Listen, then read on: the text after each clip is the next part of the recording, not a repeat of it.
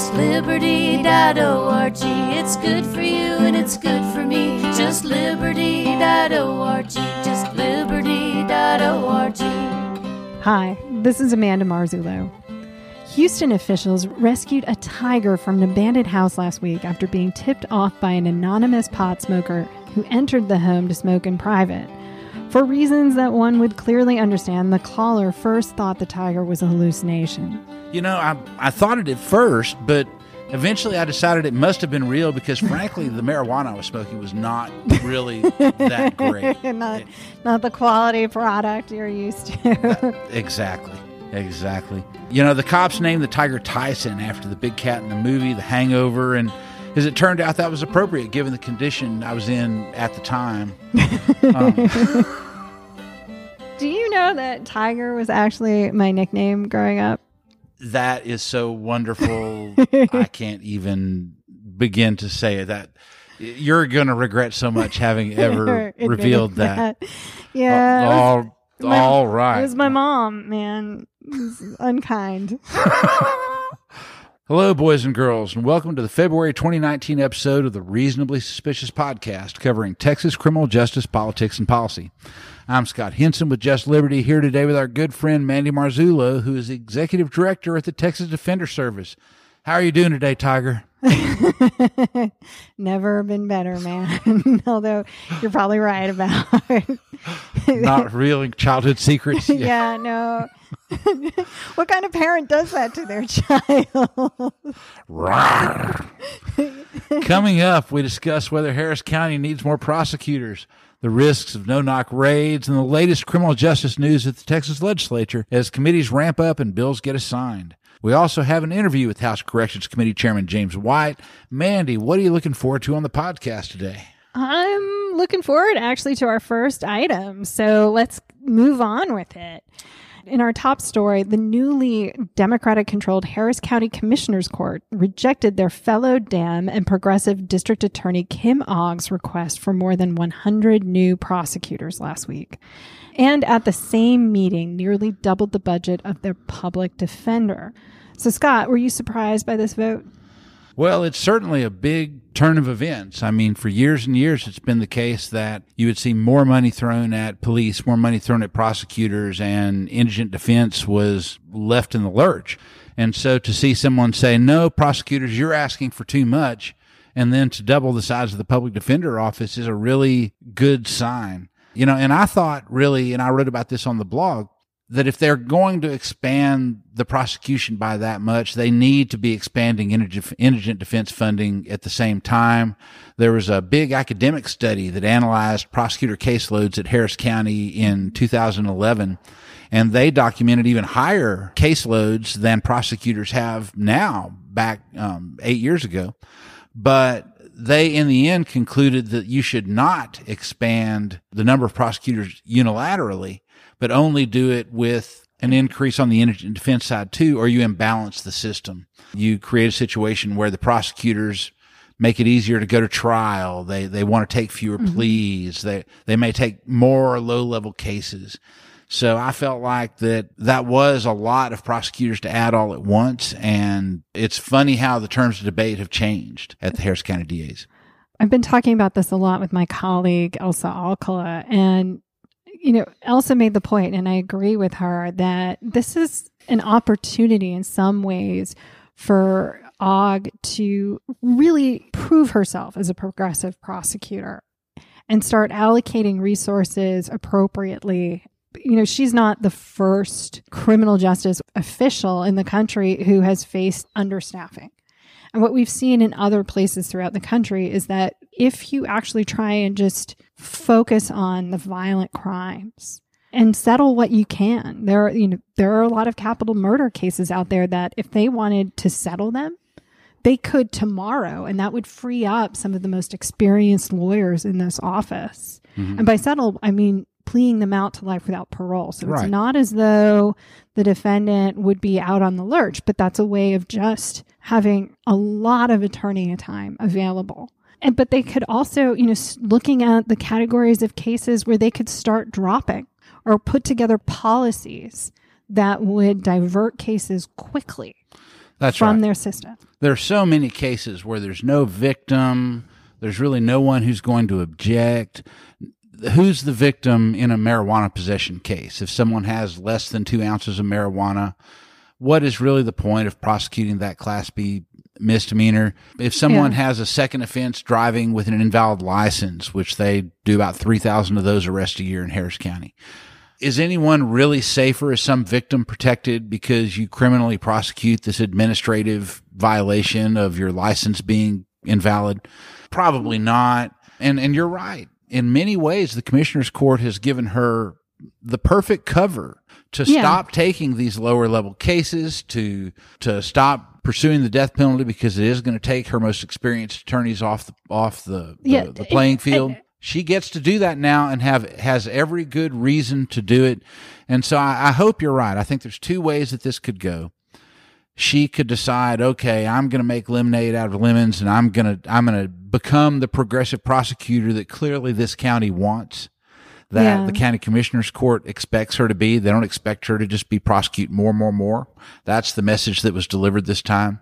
So she can embrace that, or she can sort of be grumpy about it and start to pick fights and throw pot shots, at folks who opposed her budget. And I think that's not really going to get her anywhere. I think that she's already got a primary opponent who's filed a treasurer report. Mm-hmm. And this is going to be a political issue if she doesn't take it off the plate. And I think that the way to do that is exactly what you said, is to say, this gives me all the cover I need to have more progressive policy. Yeah. And I think, we don't even need to label them as progressive. I think a lot of this is about just responsible government. She can now, start really taking a good look at how the resources are allocated, come up with a set of criteria that she believes in, and then running with it. And if she decides that she's not going to win the fight on who is the most progressive person, she can still pander to the middle and say, I did the best that I could with a really difficult situation.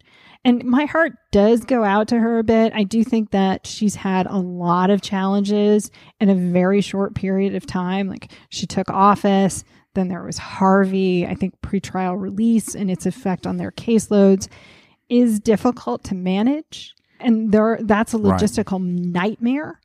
But, does that mean that she needed 100 new prosecutors? I don't know. But she can work with this. I think this is an opportunity, and she shouldn't pass it up.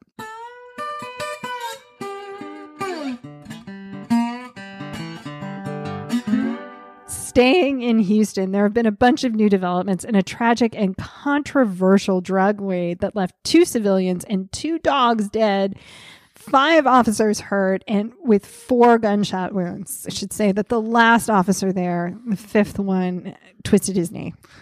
Police can't find the confidential informant that supposedly gave the cops the info they used to justify the raid in the first place. And one of the officers involved, Gerald Goins, has a long rap sheet, including multiple shootings and lawsuits, and is currently facing perjury accusations for allegedly making up an informant to frame someone in another case. So, Mandy, this is a complete mess. What are your thoughts? I think the first thing that stands out to me is that Gerald Goins is a career law enforcement officer who has been in Houston for a very long time. He's a known entity. And I think that in and of itself is probably what I find to be the most troubling thing about all of this, is that if someone has been a law enforcement officer for decades, it makes you wonder how many other cases he's been involved in where there has been a fictitious informant. I think also, why hasn't this been discovered sooner? If it is a pattern or practice, I think at the end of the day, it just raises a lot of questions when someone who's been around for so long does something that is it's criminal. That's exactly right. And one of the things that was mentioned in the Houston Chronicle stories about this is, well, maybe we shouldn't have people just stay on the narcotics division for years and years and years. Maybe they should rotate off every few years, because that you're so exposed to potentially corrupting influences in narcotics enforcement. But this isn't necessarily from the outside in. It's aggravated perjury. This is a felony. No, that he exactly committed. Right. But in order to enter someone's home, I mean, I would expect that if someone is being corrupted by outside forces, it would be something that would be more insidious. I guess. I think it's weirder than that, though. I think it's about the culture of these agencies and the culture of narcotics enforcement in this country, where sort of racking up numbers is really the name of the game. Like just who arrested the most, who got the largest volume of drugs. That's sort of how they're measuring their success rates. After the Tulia drug stings, I was involved in pushing the Department of Public Safety to change their narcotics performance standards. And DPS changed their standards to where instead of just how many people did we arrest, how much drugs do we seize, they started looking at how many criminal organizations were dismantled and began using that as a metric. Simply using how many people do you arrest gives you this incentive to generate as many of these low-level arrests as you can, whether or not you have any evidence. And that's apparently what we saw here. In that Tulia case, they had set up about 39 people who were eventually pardoned by Governor Perry. We saw more innocent people set up in Hearne, Texas by a confidential informant. In Dallas, Texas in 2001, the majority of all the drugs seized that year by the Narcotics Division were fake drugs used by an informant and a corrupt cop to set up innocent people. So we've seen, this sort of corruption and false accusations out of narcotics units periodically over time here in Texas. This is, with the two deaths, is a level higher even in awfulness. That's indisputable, but I think it really does call to question the whole incentives of how these narcotics units operate, right? If it's a corrupting influence and if there are problems with how success is evaluated, I think that goes to the heart of it, and that it's probably rotating people in and out may help. But if they still are rotating in and out through this system that incentivizes perjury, right, then there's something wrong with the system. No, that's absolutely right. Fundamentally, I mean, I don't know enough about this to be more intelligent than that, other than to say that there's a problem here that's systemic, but. Well, and frankly, there's so many problems that are raised, and it's not just about the sort of undercover buy bust scenario, but SWAT raids. We use SWAT raids, and this wasn't a SWAT team, it was just the narcotics agency using SWAT style tactics. But SWAT raids are used for so many things nowadays, and they used to be for these special circumstances. Now they're used for average search warrants. And so that's something where all of that needs to be rethought and scaled back. There's no need to have, this high intensity, high pressure situation where the moment you bust through, you feel like you have to open fire on the dog and the wife. And this is too much. There's no need to do that when all the neighbors said the guy walks his dog every day. You can wait outside until he comes out. This is not rocket science here. The last thing I'd mention on this is that when Carrie Blakinger and St. John Barney Smith did their story on Gerald Goins and his background, they found numerous incidents of alleged misconduct where the newspaper had recorded Goins having issues and it was not in the personnel file. And this is because Houston is a civil service city. They've opted into the state civil service code. There's 70 cities like that around the state. And one of the things that happens for those cities is that the disciplinary files for officers become secret. This has become a problem because it's secret even from prosecutors who can't hand it over as impeachment evidence under the Michael Morton Act, under Brady v. Maryland. And so Chuy Hinojosa, the state senator, has filed Senate Bill 433 this session that would open up those files. And I wanted to just give a shout out to him and that issue because it really jumped out of me from their coverage that, well, why is it that all these weird incidents aren't in the file? Well, that's why. And someone's out there actually trying to fix that.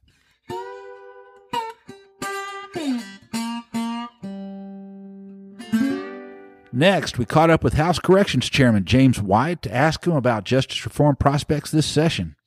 We'll publish the full interview on my blog, Grits for Breakfast, in a few days. But until then, here's some key excerpts from our conversation.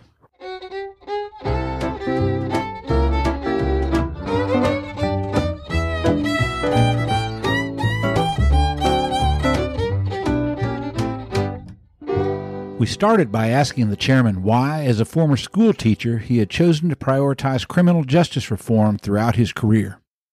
What I found out, if you're a believer, this is a great spot for you to be in. Okay. If you have a concern about the growth of government, when you look at how these criminal justice budgets have grown on the federal and the state level over the last 25, 30 years, if the scope and breadth of government is your concern as a conservative, this is a good place for you to be. If you're a civil libertarian and you believe in due process, adherence to the Constitution, regardless of who you are, or what your party is, or, your ethnicity or race, any of that, this is a good spot for you to be in. And if you're a former educator and you want to improve the education system, you want to increase the impact of the education system on our society, this is a good place for you to definitely know what happens when you fail in the education system. So it's all of that, I believe. Yes, ma'am. So speaking of predictions, what topics, from a limited government standpoint, do you think that the legislature is going to work on this session? Well, that's a good question.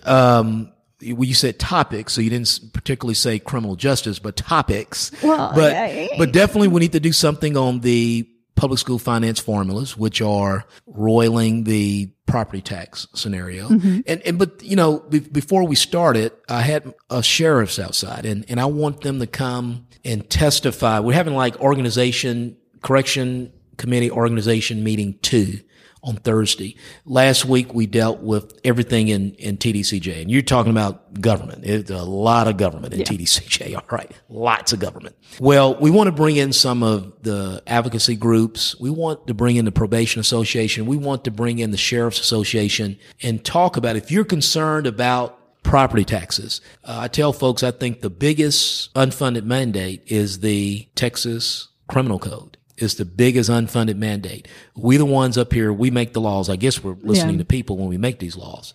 And we say what is illegal, and then we just put it all on the local governments to figure it out. So when you look at folks that are just wasting away in the jails, because they're mentally ill, they have a behavioral issue, they're dying in the jails, they're committing suicide, that's all property taxes. And so I want my sheriffs to come and say, here's our situation. In many instances, I believe on the state criminal justice side, we could do a whole lot more in helping these counties control their budgets. And their jail populations. And their jail populations, yes. So, also, indigent defense is a big component of that. Big component of that. But, as Senator Whitmire said last week, when he laid out his bail proposal with Representative Murr, this is a criminal justice system. So, I have to do this as our local governing partners are, really concerned about a 2.5% rollback rate. They're really concerned about unfunded mandates, and they should be. There are things that they can do. Look at what Theresa May is doing in Harris County with pretrial diversions on state jail drug possession charges. She was doing PR bonds while everybody was arguing in federal court about it. Okay. Yeah. So that was decreasing not only the Harris County jail population, which is terribly large, but it was also drastically decreasing the state jail population. So I think there's a lot of work all of us can do on the state and the local level. We're pointing at each other, but I think we all need to be pointing at ourselves. Chairman White suggested that much of the complaint about high property taxes could be laid at the feet of local actors in the criminal justice system.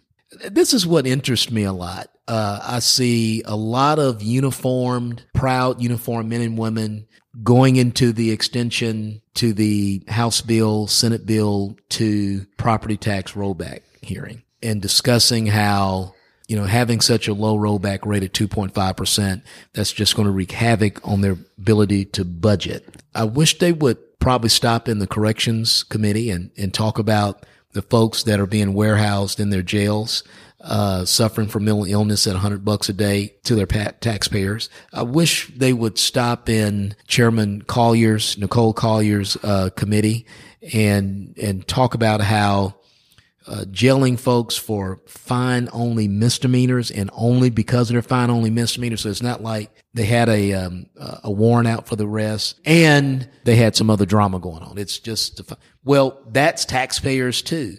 So, I wish there was some, and I may get in trouble with this, but we're going to say it anyway. But I wish there was some genuineness in the argument. Okay, and I understand the issue about accountability and all of that.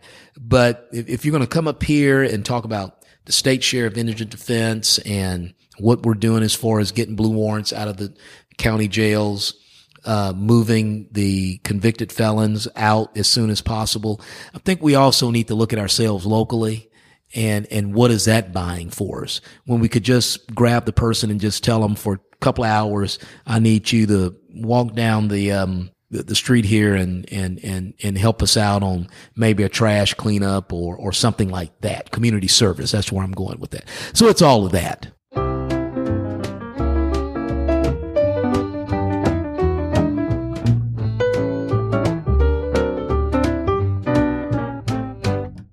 Next up, in a new segment we're calling Data Corner, I want to introduce Just Liberty's newest employee, Chris Harris, who has been doing a lot of research on Class C misdemeanor arrests and warrants. Chris, welcome. How are you doing? I'm doing just great. Thanks for having me. Thank you. Tell us about your research. Tell us what you found. Well, we're now entering warrant roundup season here in Texas, where hundreds of local jurisdictions will use basically the threat of arrest in an attempt to get people to pony up on old unpaid citations, mostly traffic tickets. And so, like you said, I'm here today to talk a little bit about the numbers around Class C warrants and arrests, as well as maybe some of the efforts at the legislature this year to address this issue. That's really exciting. I had a question because I'm not that familiar with warrant roundup. So by season, is this a formalized time? Like what makes this time of year special? Yeah, that's right. So what makes this time of year special is that law enforcement are actively out trying to execute these warrants in a more aggressive way. Some cities and jurisdictions have, in recent years, tried to give amnesty periods and try to bring people in to collect the money up front. But for those of you that potentially have a warrant, you might be receiving a phone call or a notice in the mail about a potential impending arrest of yourself or someone in your family if you have one of these outstanding warrants. Excellent. So what is the season? Like when do they do this? So they do this really starting around now into early March is when the warrant roundup season really happens. So people with outstanding warrants either, be proactive about it or, go to Oklahoma until April. Is that what you're saying? I would never advise anyone, as a member of the bar, I would never advise anyone to engage in illegal activity. Thank you for that disclaimer.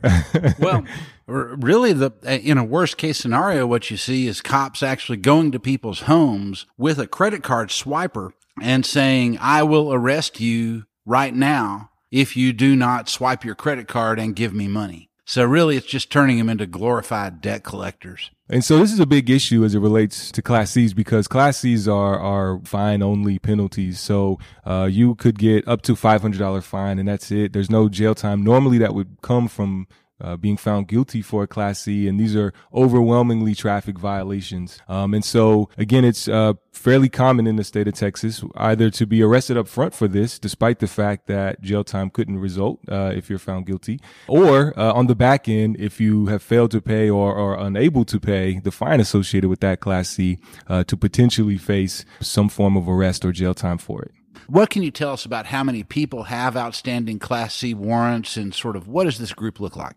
Yes. So the latest data I've seen that's statewide is from 2015, and there were approximately 3 million outstanding Class C only warrants. There's only about 16 million drivers, right. People with driver's licenses. That is true. Now, people can have more than one warrant, so that doesn't necessarily mean that, 1 in 5 to 1 in 6 people or drivers have a warrant, but there is a warrant out there for about 1 in 5 to 1 in 6 of the adult driving population in Texas at any given time. And if you look at some of the some counties, it's even more stark. So in Dallas County, the last numbers I've seen were 230,000 active Class C warrants, and that's in the whole county of about 2.4 million at the time that those numbers were run. So that's about one warrant for every 9 individuals in the county. In Corpus Christi, just this year, they have 2019 48,000 outstanding Class C warrants for a population of about 330,000 folks. So that's about 1 in 7. And in Fort Worth was the most stark that I saw. In the city of Fort Worth, there were 300,000 outstanding Class C warrants, and they have a population of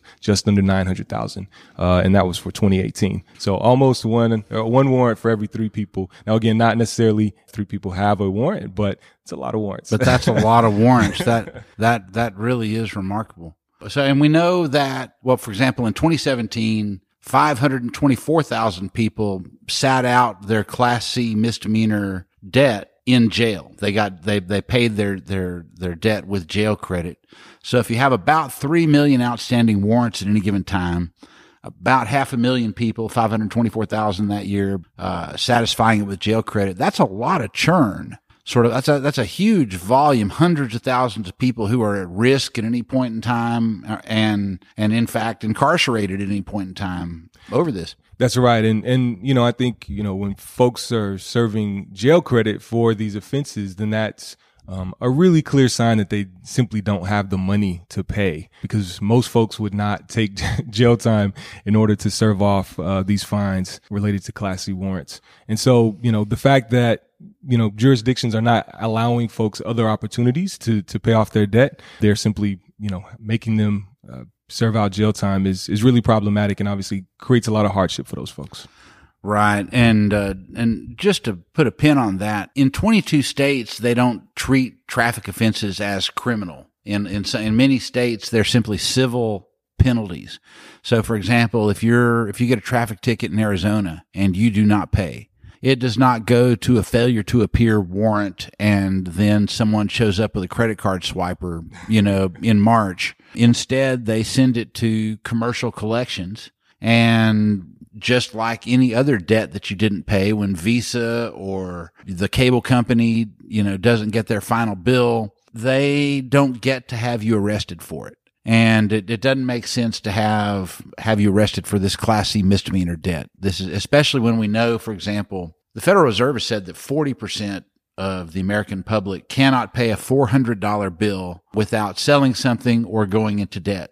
20% of the American public cannot pay their current month's expenses. And so not nearly that many people are getting their fines and fees waived.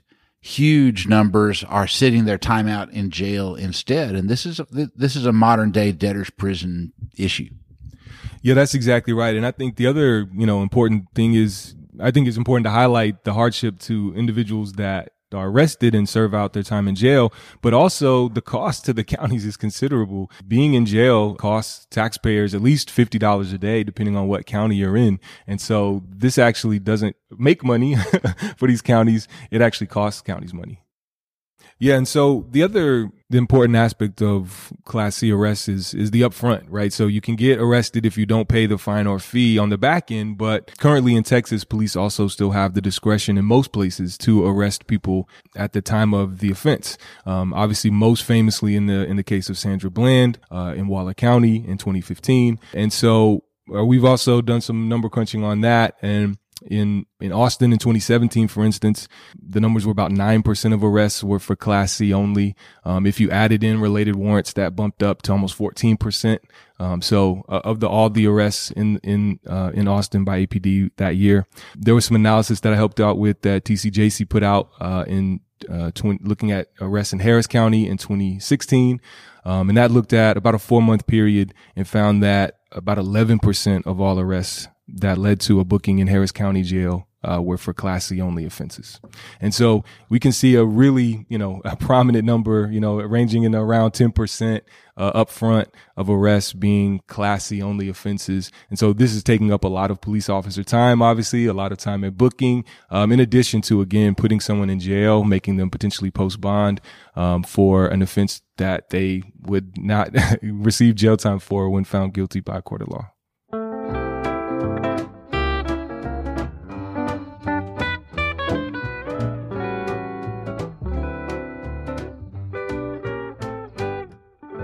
Since we're discussing Class C misdemeanor traffic ticket debt, here's a little ditty Just Liberty put together to promote debtors' prison reforms in Texas. You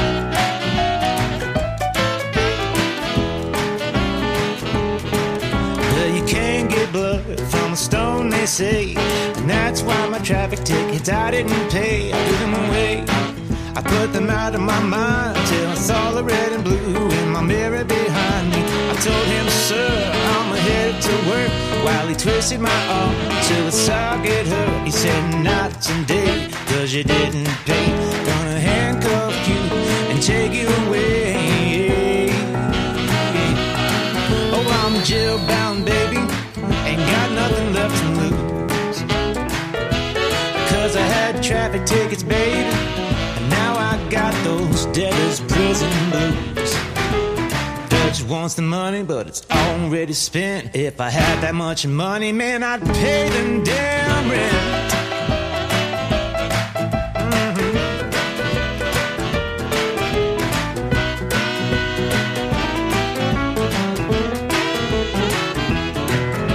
I lost my job, couldn't make it to work. I left my little girl at school sitting on the curb. The rent is late, the bills are due.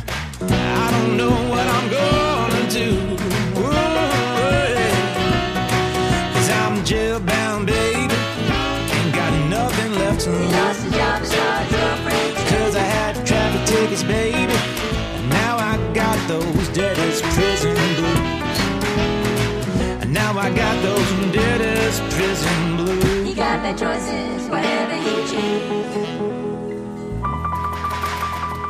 Now it's time for our rapid fire segment we call the Last Hurrah. Are you ready, Tiger? I'm ready. All right, first one. The Intercept reported that some state and local corrections officials, including in Texas and Travis County, have been secretly building voice print databases of inmates and people that they talk to on their phone systems. So, Scott, are you surprised by this? You know, I'm not surprised by much anymore, but this is really friggin' creepy. It's totally creepy. It is totally creepy. And I guess next they're going to be uploading it to the NSA, who's monitoring all our phone calls anyway. Yeah, and then the cyborgs are going to come for us. This is not going to end well. No. The Senate Finance Committee started discussing long lines at DPS license centers, but the focus was entirely on increased DPS staffing, ignoring the role of license suspensions and other regressive policies that add people unnecessarily to the lines. Mandy, what should they be focused on instead? They should be focusing on license suspensions and the role that the DRP, the Driver Responsibility Program, is playing in this DPS overload. Lots of extra people in those lines for no reason. Yeah. Okay, last one. TDCJ can't hire enough prison guards, particularly in some of the rural facilities. And the ones that they do hire seem to be leaving as soon as they can. In response, TDCJ is asking the Ledge for money to raise guard salaries. Do you think this will fix the issue, Scott? Honestly, they've raised guard salaries several times now. Every time they say it's going to fix the issue, and it never has. Some of these rural units will never be adequately staffed because there simply are not enough human beings living out there, and they're going to have to close them. In addition, if you really want to keep people for longer than 6 to 9 months, you might consider providing air conditioning. Yeah, it's okay to maybe work there in January, but come June. That's right. It's not a July and August job if you're not going to provide air conditioning. Yeah. All right, we're out of time, but we'll try and do better the next time. Until then, I'm Scott Henson with Just Liberty. And I'm Amanda Marzullo with the Texas Defender Service. Goodbye, and thanks for listening. You can subscribe to the Reasonably Suspicious podcast on iTunes, Google Play, or SoundCloud. We'll be back next month with more, hopefully better news. And until then, keep fighting for criminal justice reform. It's the only way it's going to happen.